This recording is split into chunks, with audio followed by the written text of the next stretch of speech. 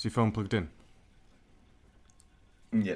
It's not an issue with my phone, it's an issue with the earphones. For some reason, when I'm on a call like this one disconnects. Yeah. But I can still hear you through this one, so... Oh, it's just in case it ran out of battery as well. Well, they've been charging for ages, so that they shouldn't have fucking run out of battery. No, I'm on about your phone. Oh. Yeah, my phone's plugged in. Oh my god, right. So, it's going to be third time lucky, isn't it, Liam? We've tried recording this a few times. We have struggled, Yeah. let's be honest. Well, up to this point. What have we struggled with? Because it's not been me, is it? Well, I mean, I think it's been a bit of a team effort. If we're going to do this as a duo, we can't just blame each other I guess when things go wrong. you're only as good as the weakest link, aren't People you? you work with. Shocking, absolutely shocking. So let's just hope this one goes all right. So I wonder if that's how Alan St. Maximin feels about the entire rest of the Newcastle side. I'm not really keeping up with football much. Mm. Just my fantasy team. So sometimes I'm like hoping Newcastle will just have a draw or something.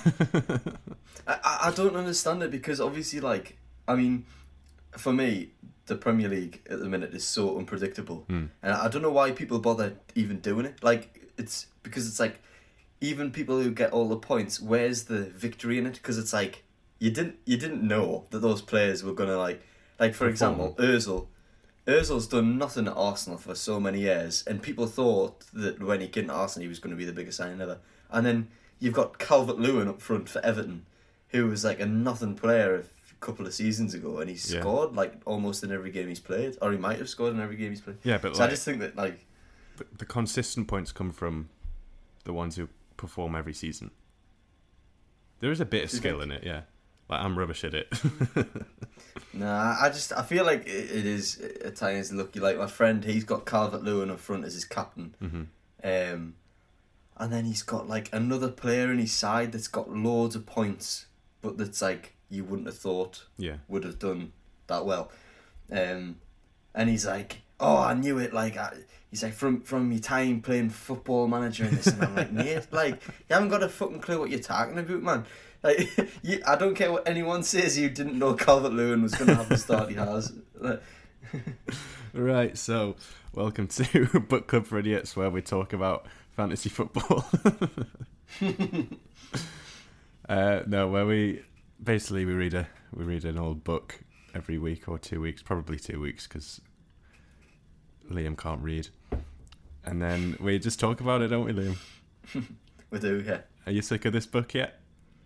I'm absolutely fed up with it. Like, right, what book are we doing? Like, what book are we doing? Of Mice and Men. Yeah. Oh my God. Yeah. This is, I'm guessing it's the only book you've ever read, but it's certainly one of the only books I've ever read. Yeah, it is. I think it is actually the only book I've ever read. Well, apart from that one about when the caterpillar turns into the butterfly, I read that one a few times as a youngster. But we'll be experts at this book by now, surely. Well, we're about to find out, aren't we? So shall I jump into some questions? I'm going to find our English teachers on social media and just make sure give them some advice. Yeah. They'll hate this. So usually the idea is we read a book we've never read before, and I was going to say critique it, but maybe just talk about it for 5 minutes and then talk about something else. Just take the piss out of it for a solid hour and a half.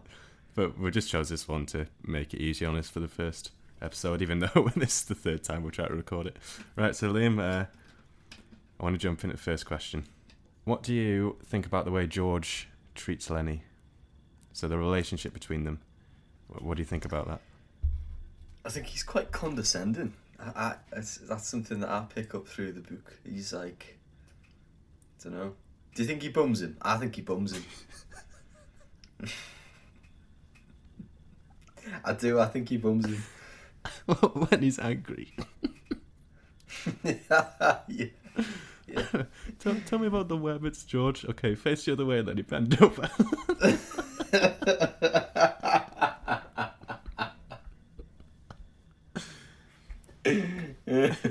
And you promise you're going to let me turn the rabbits? Yeah, just stay still. Truly living off the fat of the land. Right, let's go back to the bit where you said he's condescending. Why is he condescending? I just feel like he's quite... I don't know, I just personally feel like I've been in a similar position many a time to Lennie, so I sympathise with how that feels, you know. I was hoping you would say that, because I was thinking it's basically how I treat you sometimes, isn't it? Yeah. Yeah, it is, yeah. And I think that like maybe kind of subconsciously it's very easy for George to blame things on Lennie. Like, do you know, like, because you do this to me. Like, I'm stupid, and 9 times out of 10 things that happen are my fault that go wrong in our friendship. But when that one time it's actually your fault, it still ends up being me that gets the blame, because you're like, actually, I can just blame Liam on this, and then everyone will just believe me. Yeah. You're very right, to be fair. Although, can you name a single thing that's happened between us or to do with us that's been my fault and not your fault?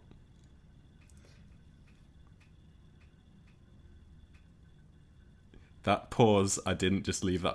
I didn't extend that pause. That was a real pause. You can't think of anything. There was the time you gave me the Rocky that had nuts in. Right, but it didn't have nuts in, did it? That's not the point that I'm making, though. You're allergic to nuts, yeah? And I gave you a Rocky. And what did you do? Well, you were really concerned. You seemed really concerned that it had nuts in. And you were asking me repeatedly, like, does this have nuts in? So obviously that just kind of gave me the idea, well, I'm going to just fake a total anaphylactic shock in the middle of Forest Hall shopping centre. So we went on the corner and I collapsed in the middle of the street. Collapsed on the floor, and then you were running around trying to get help.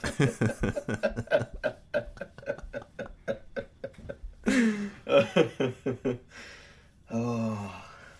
That's a terrible thing to do to someone. Like an actually horrible, disgusting thing to do to someone. It's not as bad as giving someone a nut allergy a chocolate bar with nuts in it. It didn't have nuts in. That's the point. It didn't have nuts in. So, but if you were certain that it didn't have nuts in, that scenario would never have occurred, because you would have known that I was joking. So really, your lack of research. My research was, Liam, does this have nuts in? No, I've had them before. Are you sure? Yeah. That was my research. You got to be careful of your sources. Yeah, I think because you're an idiot. You're a Lennie, and I'm a George. But the problem is, you have a bit of George in you. I'm not talking about the bumming you brought up earlier.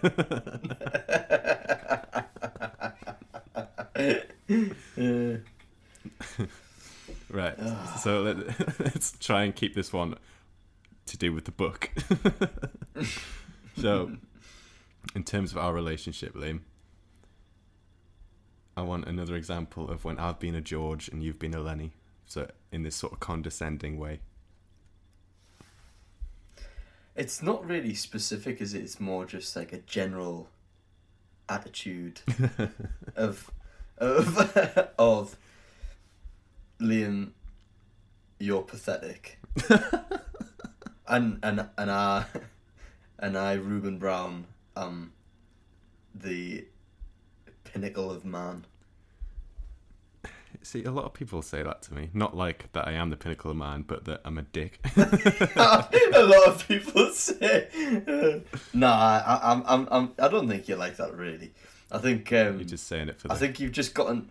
I think you've probably just gotten used to you digging me out of difficult situations, and now it's kind of, it's so routine that even when, like, I am totally self-sufficient, you just have that disbelief that Yeah. like. Yeah. I keep asking if you need money and stuff, don't okay. I? Yeah. I'm trying to be nice, like I'm trying to support you. Oh well, I really appreciate it. Christ, we are Lennie and George, aren't we? Yeah. Tell me that story again. Well, one day, Liam, we're gonna go on Britain's Got Talent, and we should probably explain that bit as well, actually.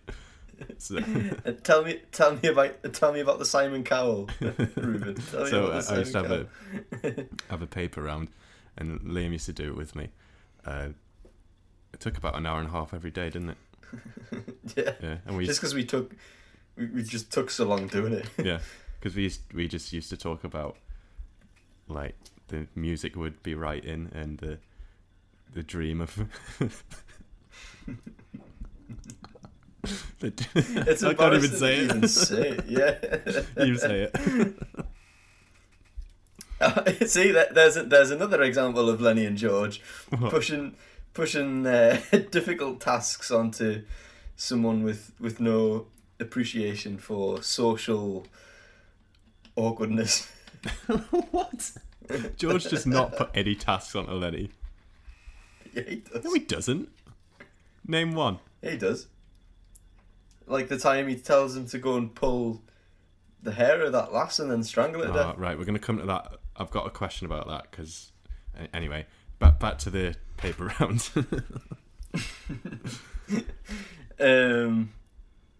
What we're talking about? What we used to talk about, like our dream. Oh, Simon.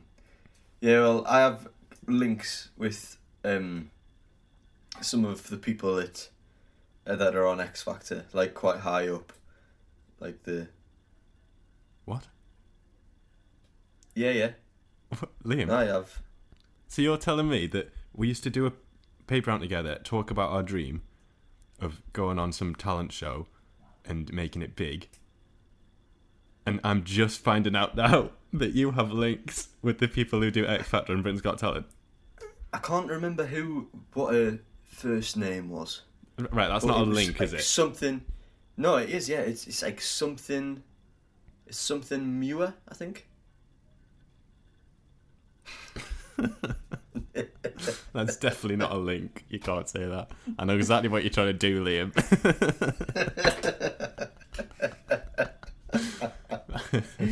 I think that's the perfect time to move on to the next question.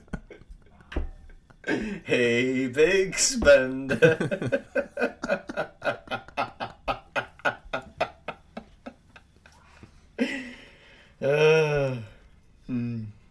Right, I want to get into a bit of a deeper issue. So this is a bit of a lengthy question. So if you just listen to me, I've actually had to write it down so I get all the points across I want to before I ask you a question. So you Can ready? you use small words? Yeah, don't worry. I've put it in Liam's language. Good. Right, so it's about Curly's wife. Okay, so I'm just going to start reading it now. Curly's wife is portrayed as a whore. As far as I can tell, her name isn't even mentioned in the entire book. Steinbeck expertly tackles an unhappy marriage, a repressed sexuality, in a time when gender roles and attitudes towards women were quite frankly appalling. And when she'd finally built up the courage to explore herself with Lennie, to temporarily free herself from Curly's misogynist grip, she's killed quite unceremoniously. So with all that in mind, Liam, here's my question. How big do you think her tits were? I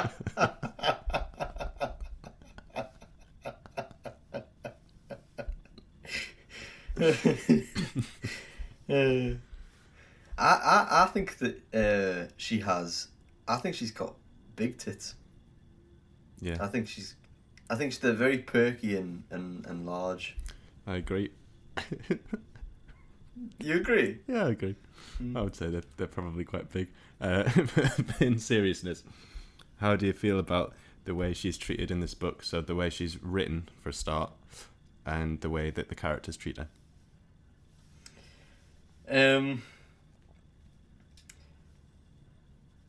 Well, I think she brings it on herself. Oh, Jesus Christ. Do you not think that Right, I've got some work to do here, don't I? Do you not think that she's the victim of a time? She had a dream that she almost fulfilled, but she couldn't because her mum wouldn't let her, and then she's stuck in this dead-end life with this horrible husband. You know, women back then were expected to marry, expected to be obedient. Do you not think that she's a product The good old days. Oh my God. You know I'm going to leave this in because I know you're trying to wind me up. But what I'm hoping is your employers, when they listen to this, don't.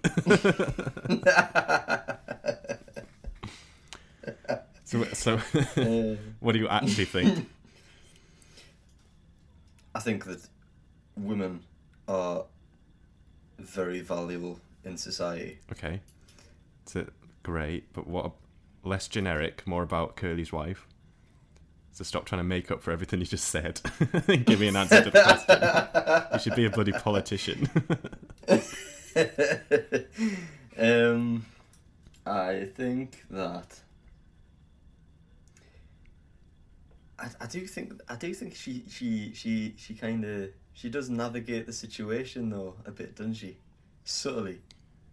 Yeah, I know what you mean. She does. She does play a game in a sense, but she has to. I think.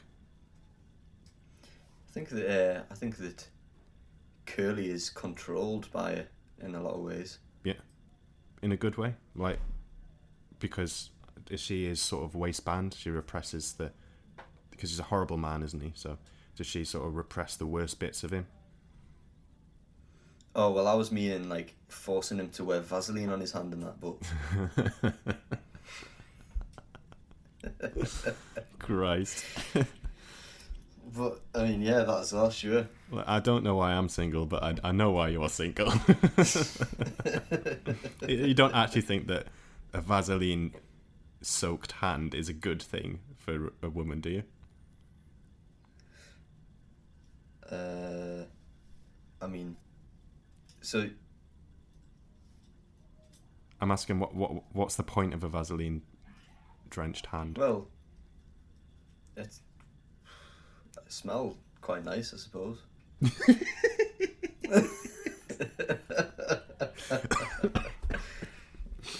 I always get confused between Vaseline and Vicks Vapor Rub. Do you know the thing you put on your chest? So I'm pretty sure he coated his hand in chest rub. Yeah, this is what I'm saying. Like at school, I always used to get like confused when we were reading this book and think, you must be able to smell his fucking hand throughout the whole of the fucking farm. And why wasn't he calmer? It was great. He's just like, I was thinking, do you know what? I bet everyone it just goes out on a mod. Just the best breath of fresh air you've ever had in their lives. We think, why do they hate him so much? Yeah. When he's coming around just easing their chest pain. Yeah. Jesus. Do you think that's what Jesus did to heal people? He used to just have Vicks Vapor Rub on his hand and go on it. When he touched them, they'd just be like, oh. I feel so much better, Jesus. You think Jesus was just a time traveller with chest rub?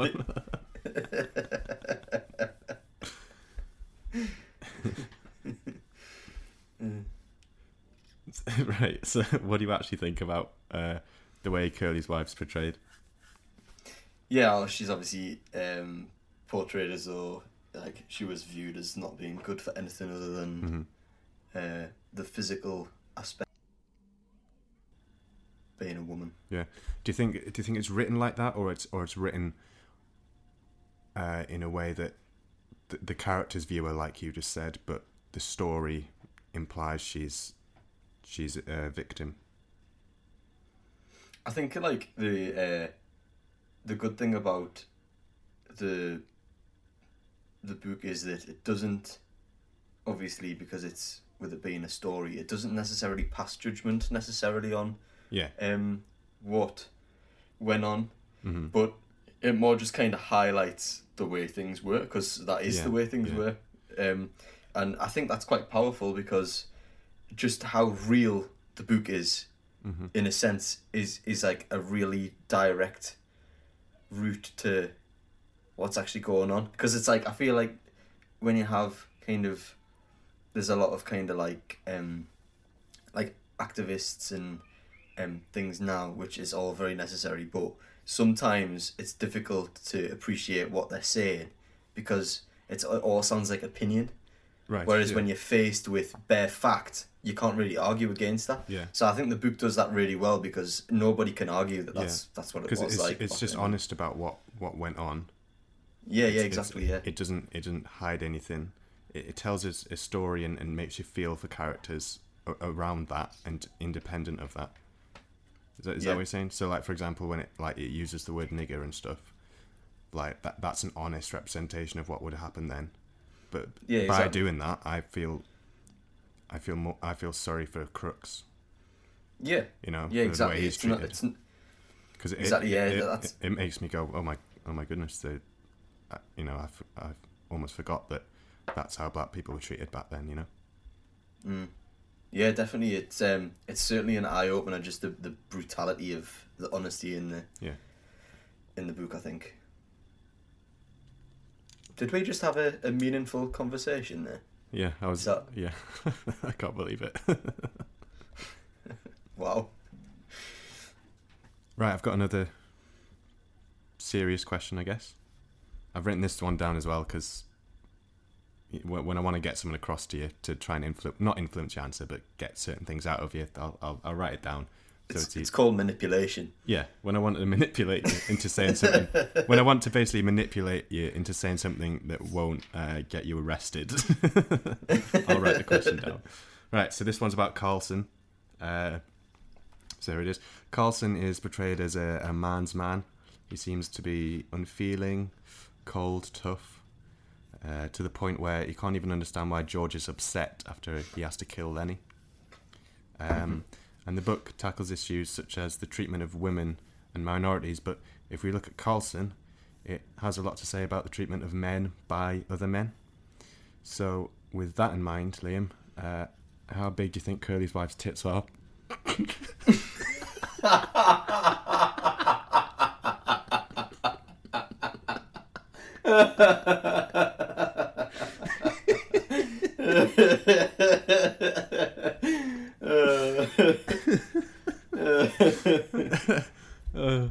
No, seriously. What do you think about the way the men treat each other in this book? I disagree with what you just said there. Really? Yeah, because I don't think that it's just men. I think the reason maybe that what comes from the book is that obviously there's only one female character. Mm-hmm. I don't know what gender the mouse was, but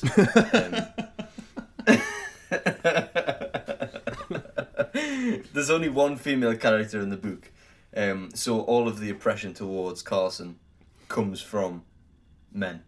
But that is due to just because the ratio of men to women in the book. Yeah, the circumstances. But I don't think it's necessarily trying to highlight... I could be wrong, but my opinion is that I don't think it's highlighting the oppression from men towards men. I think it's just the general oppression the pressurization on men to be men. And I don't think that just comes from men. I think that comes from women as well. I think that, unfortunately, gender roles aren't just... like, men don't just push gender roles onto women. Yeah. And women don't just push gender roles onto men. It's kind of like everybody thinks or has thought previously that there are certain expectations that each gender should live up to, and if you don't do that, it's not just the men that kick off. Like, women do as well. Right. Do you know what I mean? Yeah. And obviously, not all women and not all men, but it's just people have developed this idea of what a man and a woman looks like, and when a man or a woman doesn't meet up to that, then that's not good enough. But that's not I don't think that's specific to men. Yeah, no, that's a good point. So let's think about the context of the book, though? Because this is men treating men in a certain way. So what would you have to say about the way that loneliness and friendship is sort of explored through that group of men? Yeah, obviously, I think there's not one person in the book that isn't isolated. They're all isolated. Yeah, isolation's a really important topic in this book, I think. Yeah, this has been a bit serious now, isn't it?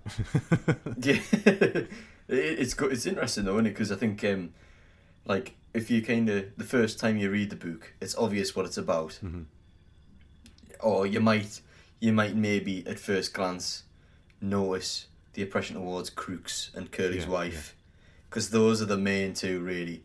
But then I think when you when you read it more, like certainly this kind of second time I read it, it kind of highlighted to me, and then talking about it to you as well, it's highlighted that like there wasn't, like, everybody at that time was kind of going through, obviously some more than others, but like everybody was kind of oppressed at that time.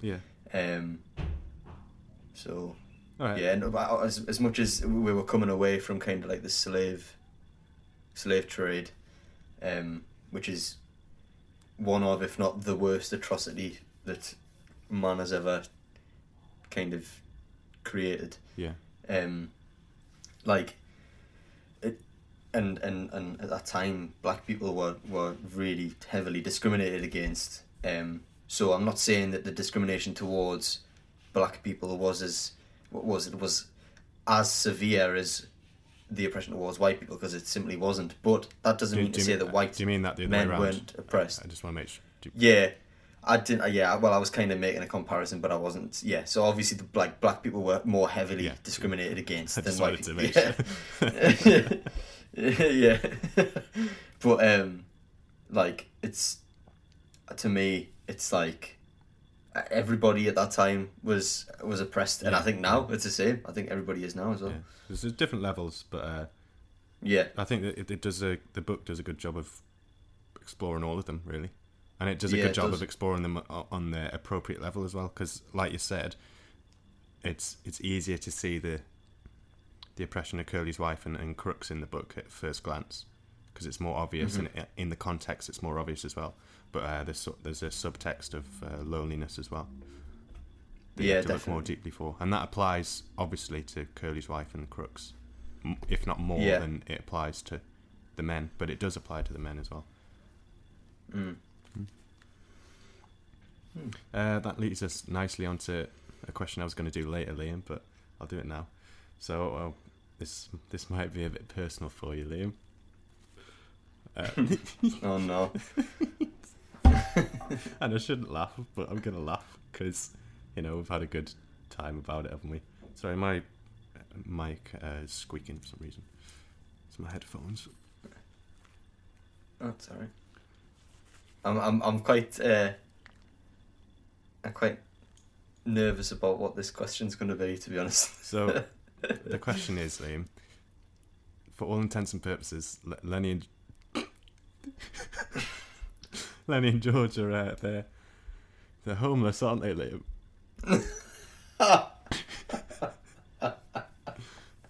Yes. My question to you is, how does this book remind you of all your experiences as a tramp?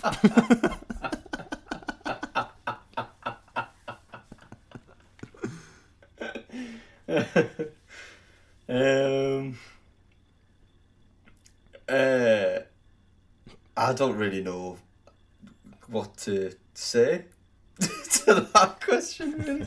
I mean, is specifically, obviously I didn't live on a farm, so I can't. Well, before they were on the farm, they were homeless, weren't they? They were travelling around looking for work, as a lot of people in the south of America had to do in those days. So, what about that? Does that remind you of any experiences? I'm sorry, I shouldn't laugh.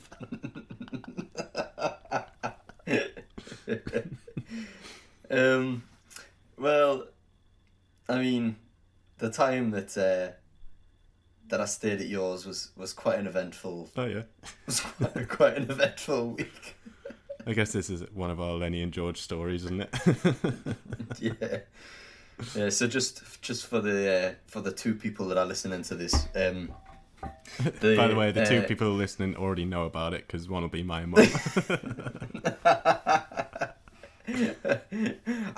I can guarantee that my parents won't be listening to this.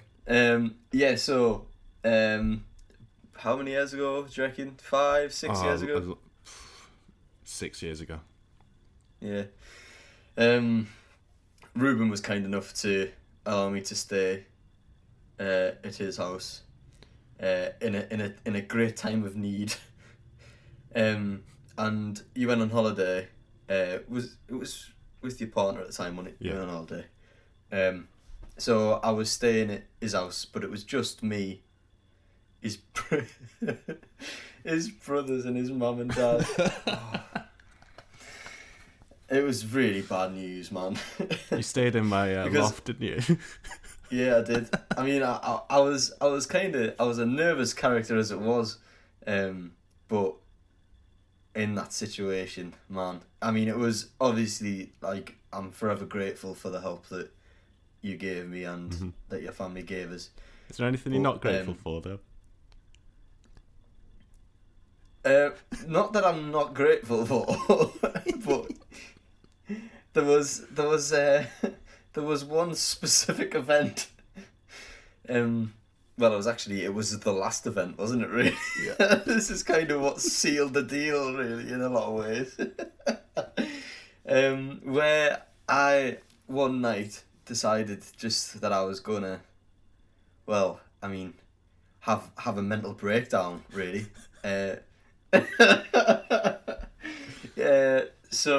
So I did just that, and I was really ill. Like, I took really ill on the night, and I remember like almost passing out, coming down the loft ladders, and your mum obviously hearing. This gets more embarrassing every time I tell it this story. You had to wake my mum up.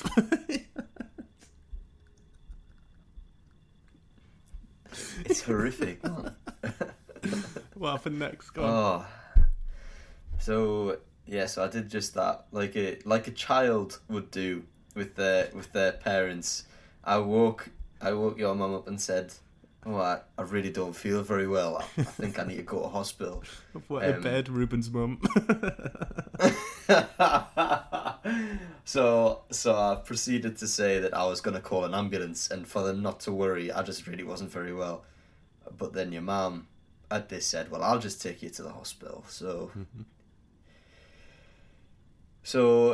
your mum was going to take me, but then your dad said, "Actually, no, I'll take him." So your dad, was it? I can't remember how that happened. No, your mum took me. Your mum took me to Cromlin, and bearing in mind, this is 3:30 in the morning.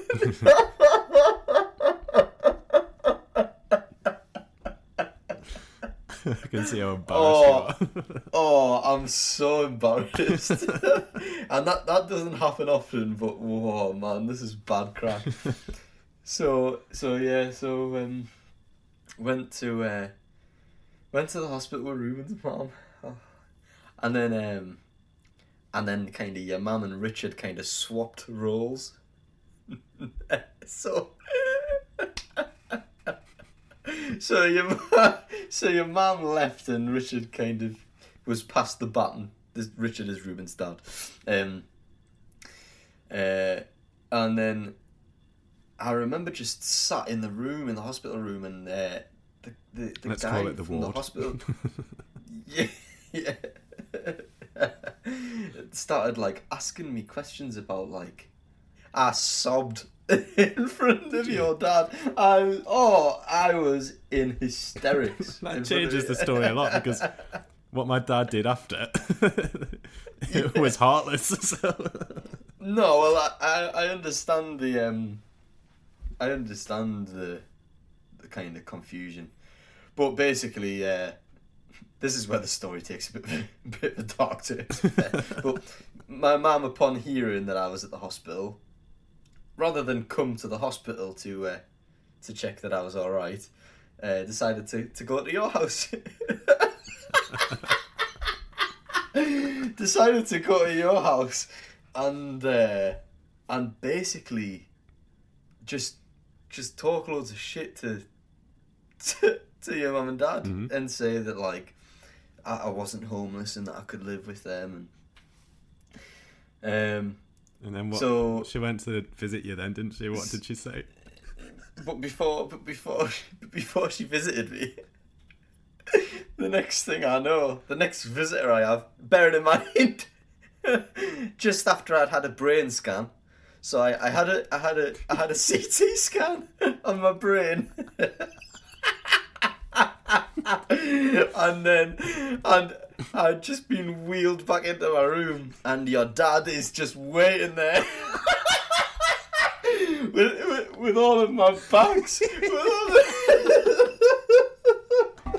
with all of my bags, and he basically said, "Your mum's been around. She's told us you can live with her.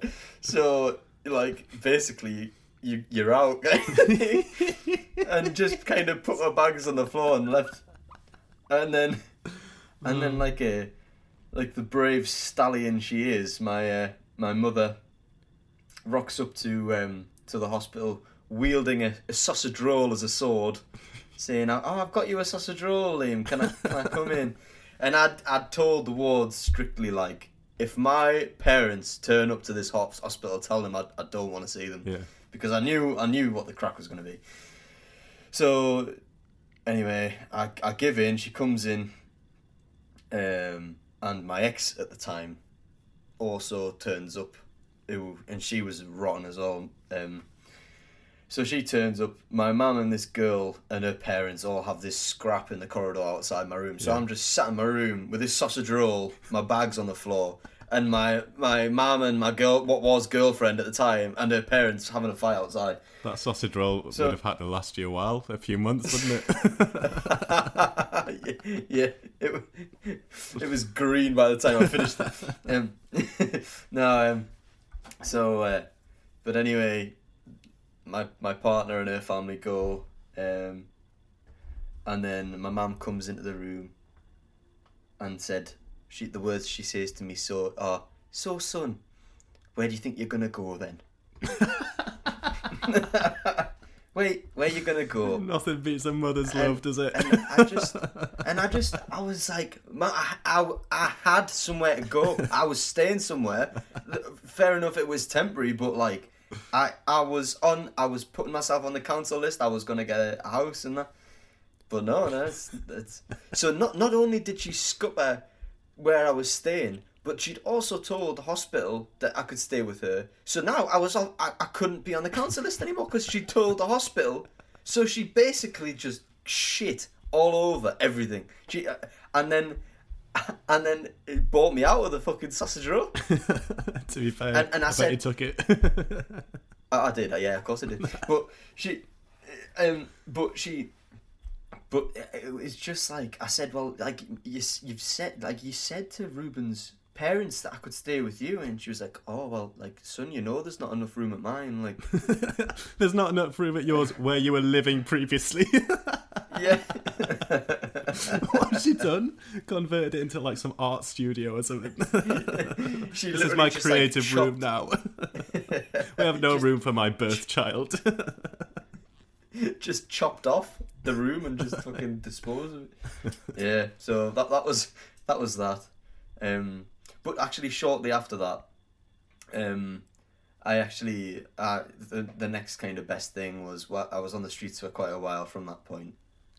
But me and you didn't see each other for a long time, did we? Me and you didn't see each other for quite a while. I saw you. Next time I saw you was about it must have been a year later. Yeah. On a train. Yeah, on a train. Yeah. I was going to Durham. Yeah. So yeah, I was going to Durham as well. Well, we were on the same train, so that makes perfect sense. On the same train, but on very different paths. Yeah, I was. Wait, where you going, Liam? Oh, I'm just going there. I'm just going to the college in Durham, Ruben. Oh, Liam, why have you got your sleeping bag? Because that's where I'm sleeping.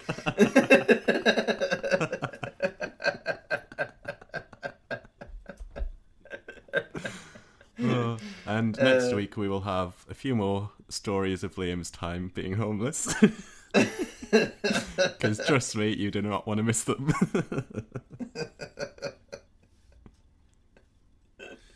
Right, so we've had a bit of fun there, Liam. Let's get back to the book. So, right, this is the last question, and I wanted to ask you this because the last time we tried to do this, you brought something up which I actually couldn't believe that you actually thought this happened in the book. So I want to talk about when Curly's wife dies, okay? So I was just having a quick read through the book, and in my copy, there's at the end of every chapter there's like a notes page, because this must be the copy you get like in school, and it asks you loads of questions and stuff. And one of the questions is, and I can't actually believe this because this is not open for interpretation like you think it is. It says, how do you think Curly's wife actually died? He raped her. No. I can't believe you think this. I cannot believe it. Ruben, right. Just put yourself for a moment in Lennie's shoes. Right. Right? Though they may be way too big for you. Just imagine. I've got notoriously tiny feet, so any shoes too big. What size feet do you think I have gone? 8? Nope. Like smaller? Yeah. 7.5? Smaller. 7? Smaller. Oh my god! No, I'm just jealous because you can shop in the women's section. 6.5 doesn't mean anything. It doesn't mean anything. Wow. To be fair though, I actually prefer women's shoes. I think I might start buying women's shoes. Yeah. I prefer the way they look. Yeah, you look really good in those stilettos you had on last week. All right, actually, on this subject, just quickly, and then we'll go back to the question I asked. What do you think that there should be men's and women's sections in shops? I reckon there should be masculine and feminine, like a gradient across the shop, going from feminine to masculine.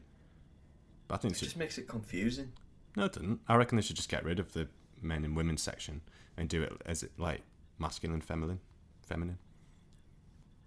But then where's the fucking bras gonna go? The feminine. Oh. You know what I mean? So it's basically still the same, but it's just changed to encourage people to. So rather than it being black and white, it's more greys. Yeah, well, there's a grey bit in the middle, I guess. So like for t-shirts, for example, you get more feminine fit t-shirts for a more womanly body or whatever. So, but where's all the reds and the blues gonna go? What? Oh, shut up. Right, forget it. I was trying to be modern. I understand. Yeah, I understand I understand. Okay. Well, I wouldn't wear a dress, but I'd wear women's trainers. Yeah, me too. I'd wear women's trainers as well. And, I prefer women's trainers. I think they look better. And back in the day, lads used to buy girls' skinny jeans because they were tighter fit. Do you remember? Mm. In my just going back to the homeless days, when I used to get clothes donated. This is bad. This is just people who listen to this. I'm not in this predicament anymore, by the way. I just don't wear clothes now. But you kept the dress. Back in those days. No, but I used to get like clothes given to me, and like a lot of the time I'd wear like jeggings, which and they're comfortable. Jeggings are comfortable. Yeah. Like, so yeah, go for it. Yeah.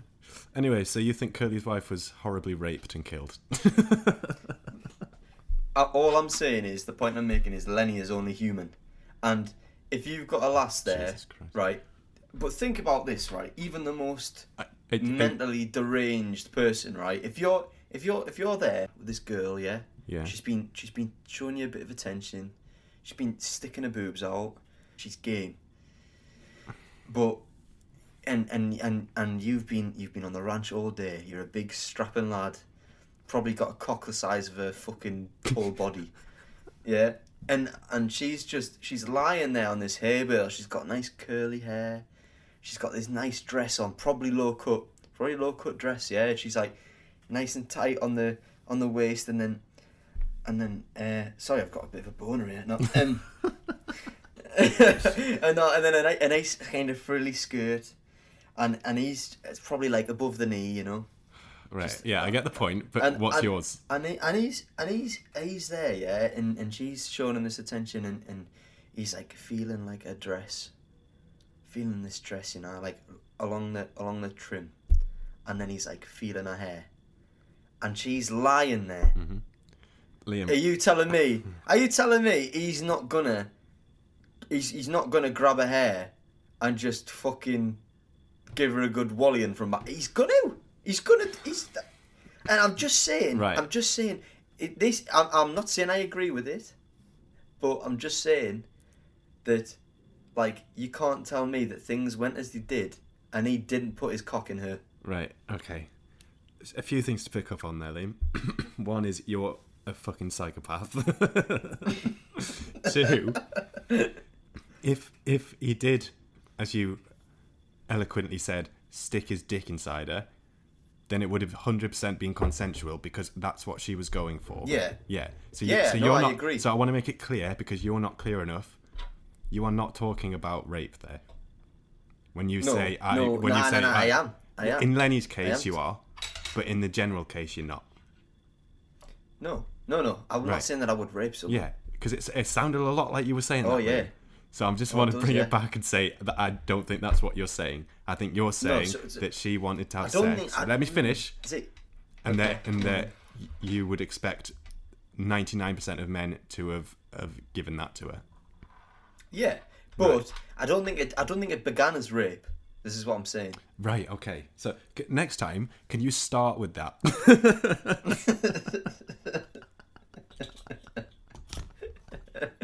I don't think it began as rape, but I think that, like, the sex got too violent. Yeah. And he breaks a neck. Right. Okay. Start with that. Yeah. Because I'm not actually taking the piss here. I'm being genuinely serious. Like, I do think for me, it's like kind of, even though it's not, like, I think that an issue at that time because there was a lot of characters already in the book. Mm-hmm. I think that to have just one character in there for the sake of presenting the rape culture that existed back then would have been too much. So then use another character subtly in a way to present the issue of rape culture back then, where women were treated as though basically like slabs of meat. Like, I think that I honestly strongly believe that that's what Steinbeck is getting at there. Basically, that, like, this girl has presented herself in a certain way and allowed Lennie to go to a certain extent with her by touching her hair and touching her dress. So the kind of it's a metaphor. The start of a sexual, but then he then doesn't stop when she says to stop. Right. Okay. And then that's a really deep, insightful, intelligent, reading between the lines sort of monologue you just did there.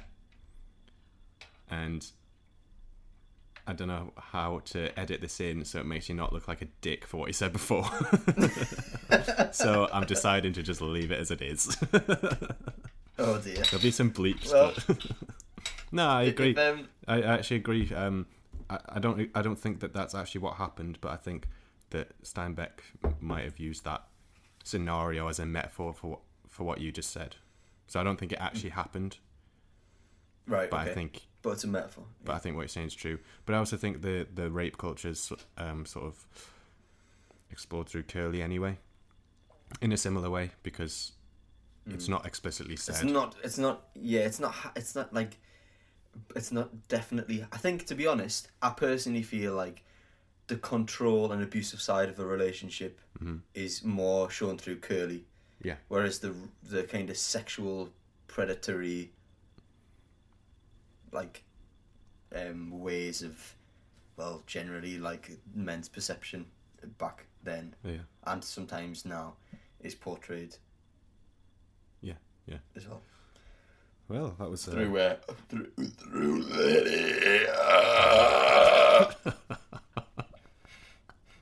Through what, Liam? Through Lennie.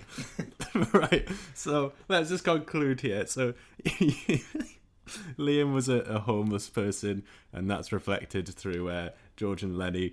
Liam thinks Lennie's a sexual predator.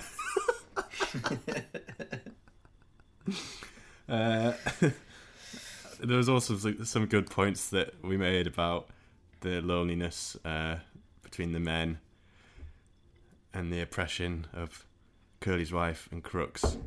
But I can't remember that for the life of me, because all I can think about now is that you think Lennie is a sexual predator. So on that note, but based on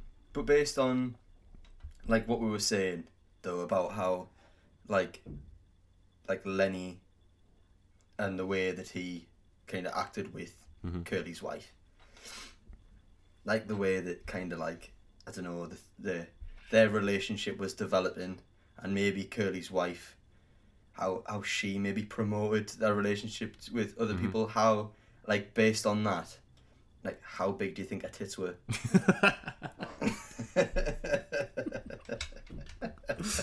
Oh, right. Thank you for listening to Book Club for Idiots. We've got another section coming up, but that concludes the discussion around the book.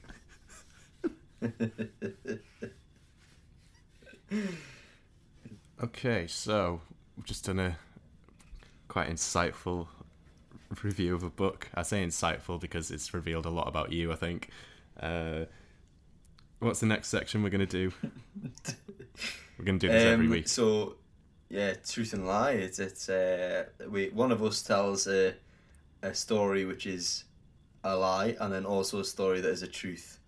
And then the other person, the listener, has got to then guess which of the stories is truth and which is a lie. Yeah, so we tried this for the last couple of weeks, and yeah, I think it worked quite well. I was in stitches at your stories last week. Obviously, you can't really use them again. I'll put them as like bonus content if you'd like that, Mum. Based on what the stories were, I don't think maybe that not actually. Right. So Liam went last week, but he's going to go again. Well, last week. I mean, this is the first week for everyone listening. So Liam's going to go this week. I'll go next week. Liam will go. We'll alternate. So Liam, what are your two stories? Tell us the two punchlines, and then we'll start. So I once pushed Andy Carroll's child on a swing. That's ex and current Newcastle United centre forwards. Yeah. Okay. That's Andy Carroll, yeah. Just in case you thought it was some random bloke called Andy Carroll. And then the other one is, I once attended the memorial of Christ's death, sitting next to ex-Sunderland striker Josie Altidore. Well, one of them's a lie, and I wonder where you got the inspiration from, i.e. the other one. So let's start with the Andy Carroll story. One of them's a lie. What do you mean? How's the other one a lie? Which one do you think's a lie? No, you said one of them was a lie. No, I'm saying that one of them has to be a lie, doesn't it? Oh, right. And what I'm saying is, because they both have to do with footballers, I can see how you just made the other one up. Jesus Christ. I understand that. Right. No, that's not the Andy Carroll story. The Jesus Christ one. Oh, shut up. Right, let's start with the Andy Carroll one. Okay. Why? So, it was... We were at a park near Jesmond. Well, yeah, obviously. Well, I'm just making sure that you know it wasn't in my back garden. No, so we were at a park. It was the one near Jesmond, you know, the one that's got the like the animals pets corner thing. Jesmond Dean. Yeah, that's it. Yeah, but there's a park not too far from there. It's like a little one. Yeah, they're a tiny little We were park in where all the local celebrities go to. I don't know why he was there. He's obviously just. I don't think he was like massively well known at the time. Right. He was only kind of just starting out, but it was obviously me and my siblings there, and I was pushing one of my siblings on this swing, and my other sibling was fighting with this child over the swing. Right. And Alfie, my sibling Alfie, and he ended up actually like pushing this child off the swing, like, and the child like hit the deck and like started proper crying, and then out of the corner of my eye, I just saw Andy Carroll run over.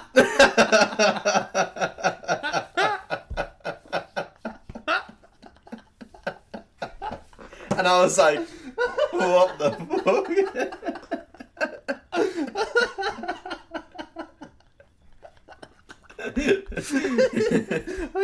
I'm gonna throw up.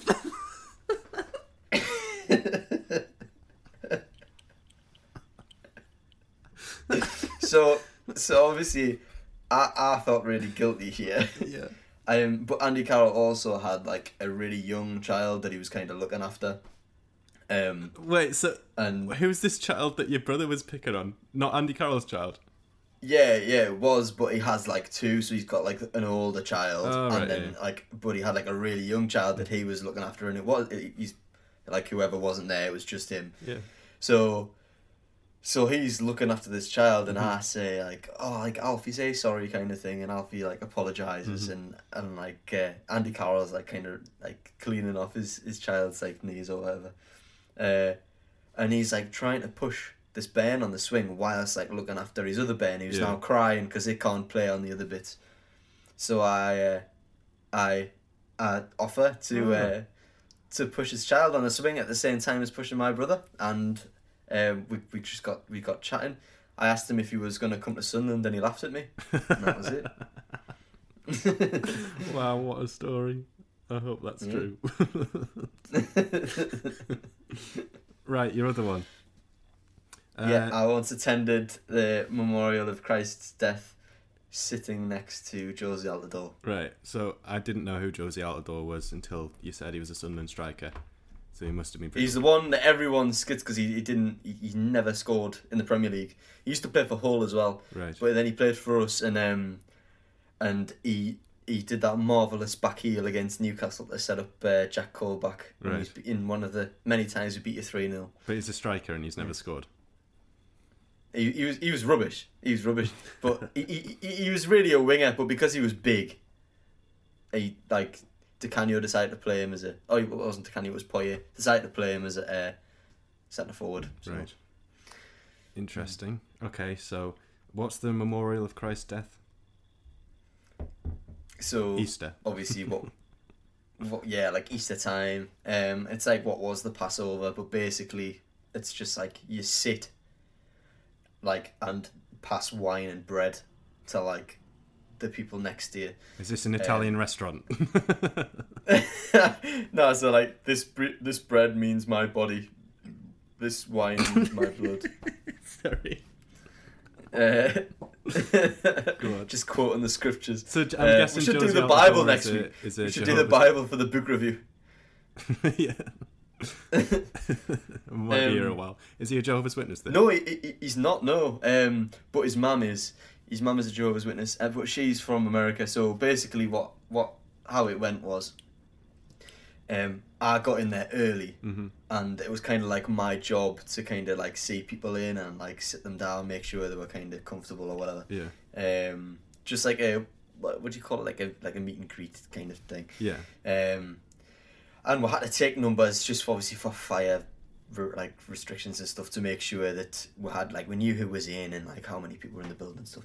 So this woman comes in, and I could tell. I ask her if she's okay, as you do with everyone, and she's on her own. She's like, no, I wouldn't say elderly, but like not young. She's like probably like 50s, on her own, and she's obviously not from Newcastle because she's got a very broad American accent. So right. I start kind of talking to her, and we just kind of get chatting, and like she's kind of just hanging around, and I say like, oh, like, are you with anyone? Do you know anyone here? And she's like, oh no, like I'm just kind of, I'm just here, but my son's here on my own, but my son's coming later on. Mm-hmm. And so I say, oh, like, oh great, like, well, I mean, I said like, I'm sitting here, like, why don't you kind of sit next to me? If you haven't got any of the material that we're looking through, like, you're nice. welcome to share mine. So, push comes to shove, I sit down next to this lady, and then I turn my fucking head, and there's just this man mountain just comes through the door and sits down and says something to his mum, and I thought, I fucking know him. I know who that is. And then halfway through the fucking talk, I almost have a fit because I realise that it's Josie Alado. And I'm like, what? And I just look at him, and then he like smiles, and I like look back, I realising who it is. And then at the end, my brother got his autograph, but he got really wrong off like the people in the place for like getting his autograph because it was like seen as like idolatry kind of thing. Yeah, they have a big thing about famous people, don't they? In the Jehovah's Witness land, like you're not allowed to be famous. Do you remember when? We used to talk about our band like doing bigger gigs, and you used to think that you would have to wear a box over your head because you weren't allowed to be famous. Oh man, how embarrassing! I don't know why you've stuck with me for all this time. There's been so much opportunity for you to throw me aside. I think you must be quite disappointed in yourself for. It's just pity, isn't it? Really. No. Well, but yeah, he's actually a really nice bloke. He's not from America actually. He's Canadian, so like Toronto. Mm-hmm. Toronto's Canada, isn't it? Yeah. So yeah, and that was it. And like we got chatting. He followed me on Instagram and then unfollowed me. Oh right, I was going to say a bit of evidence gone. Josie Altador followed you on Instagram. Wow. Yeah, and then unfollowed me a short while after when he became homeless. Yeah, he unfollowed me when he came past and chucked a few pennies in my in my heart that was on the side of the street. Right, I think I should guess now.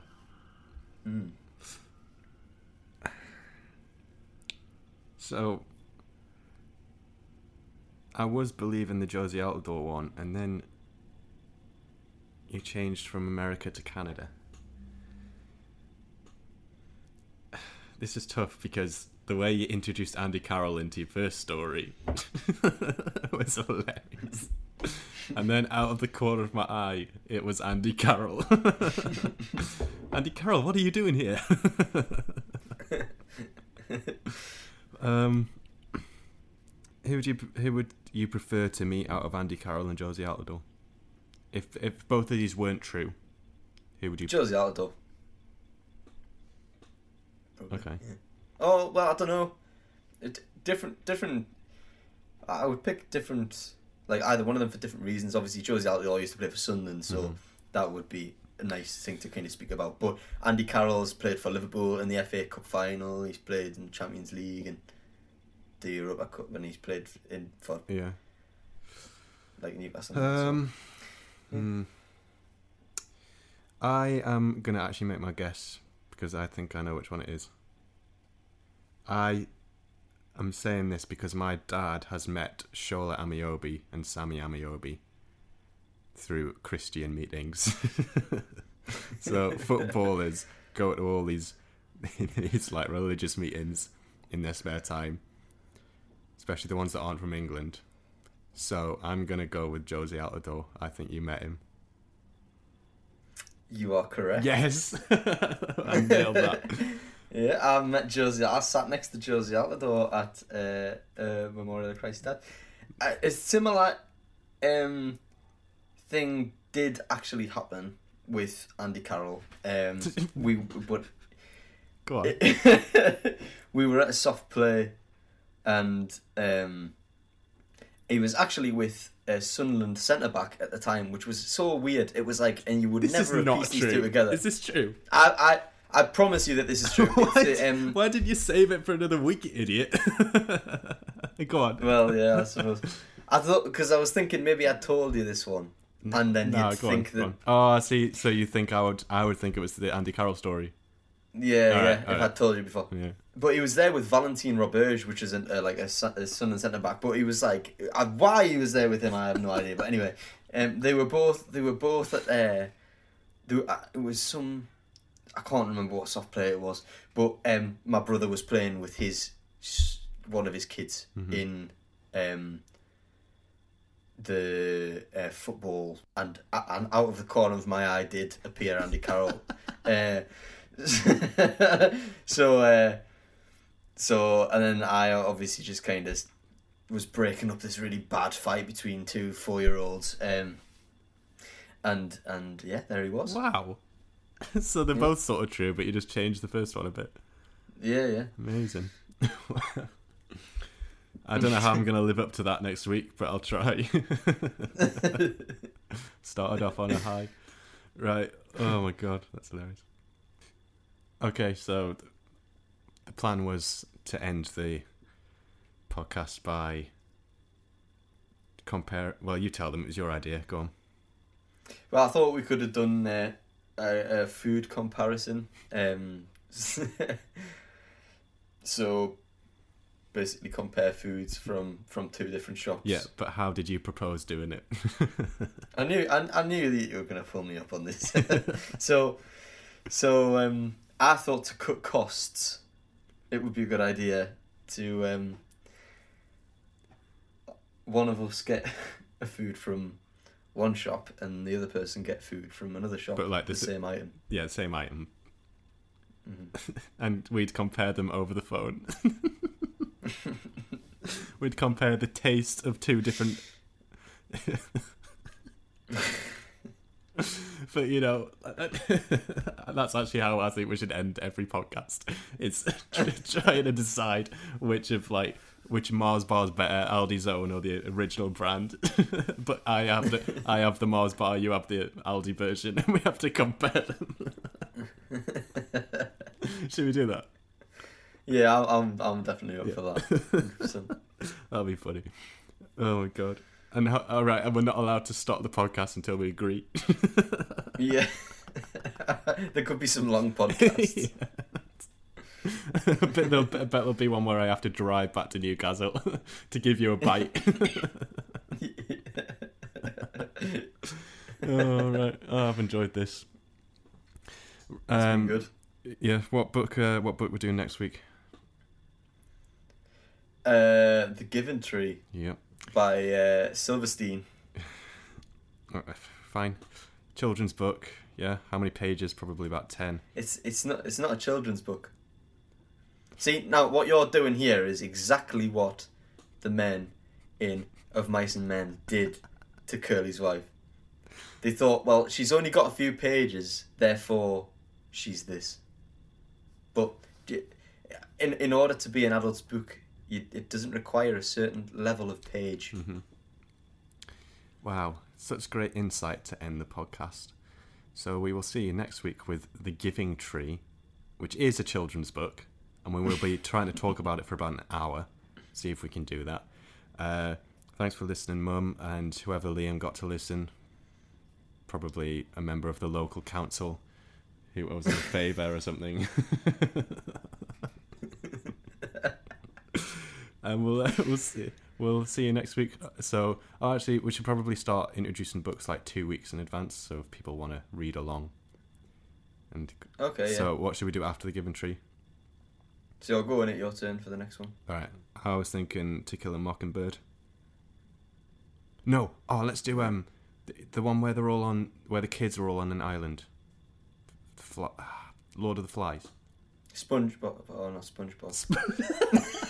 Sponge out of water. Let's do Lord of the Flies. Right. I think that'll be a good one. So in 2 weeks' time, we'll do Lord of the Flies. Next week, we'll be doing The Giving Tree. So thanks for listening, and we will see you then.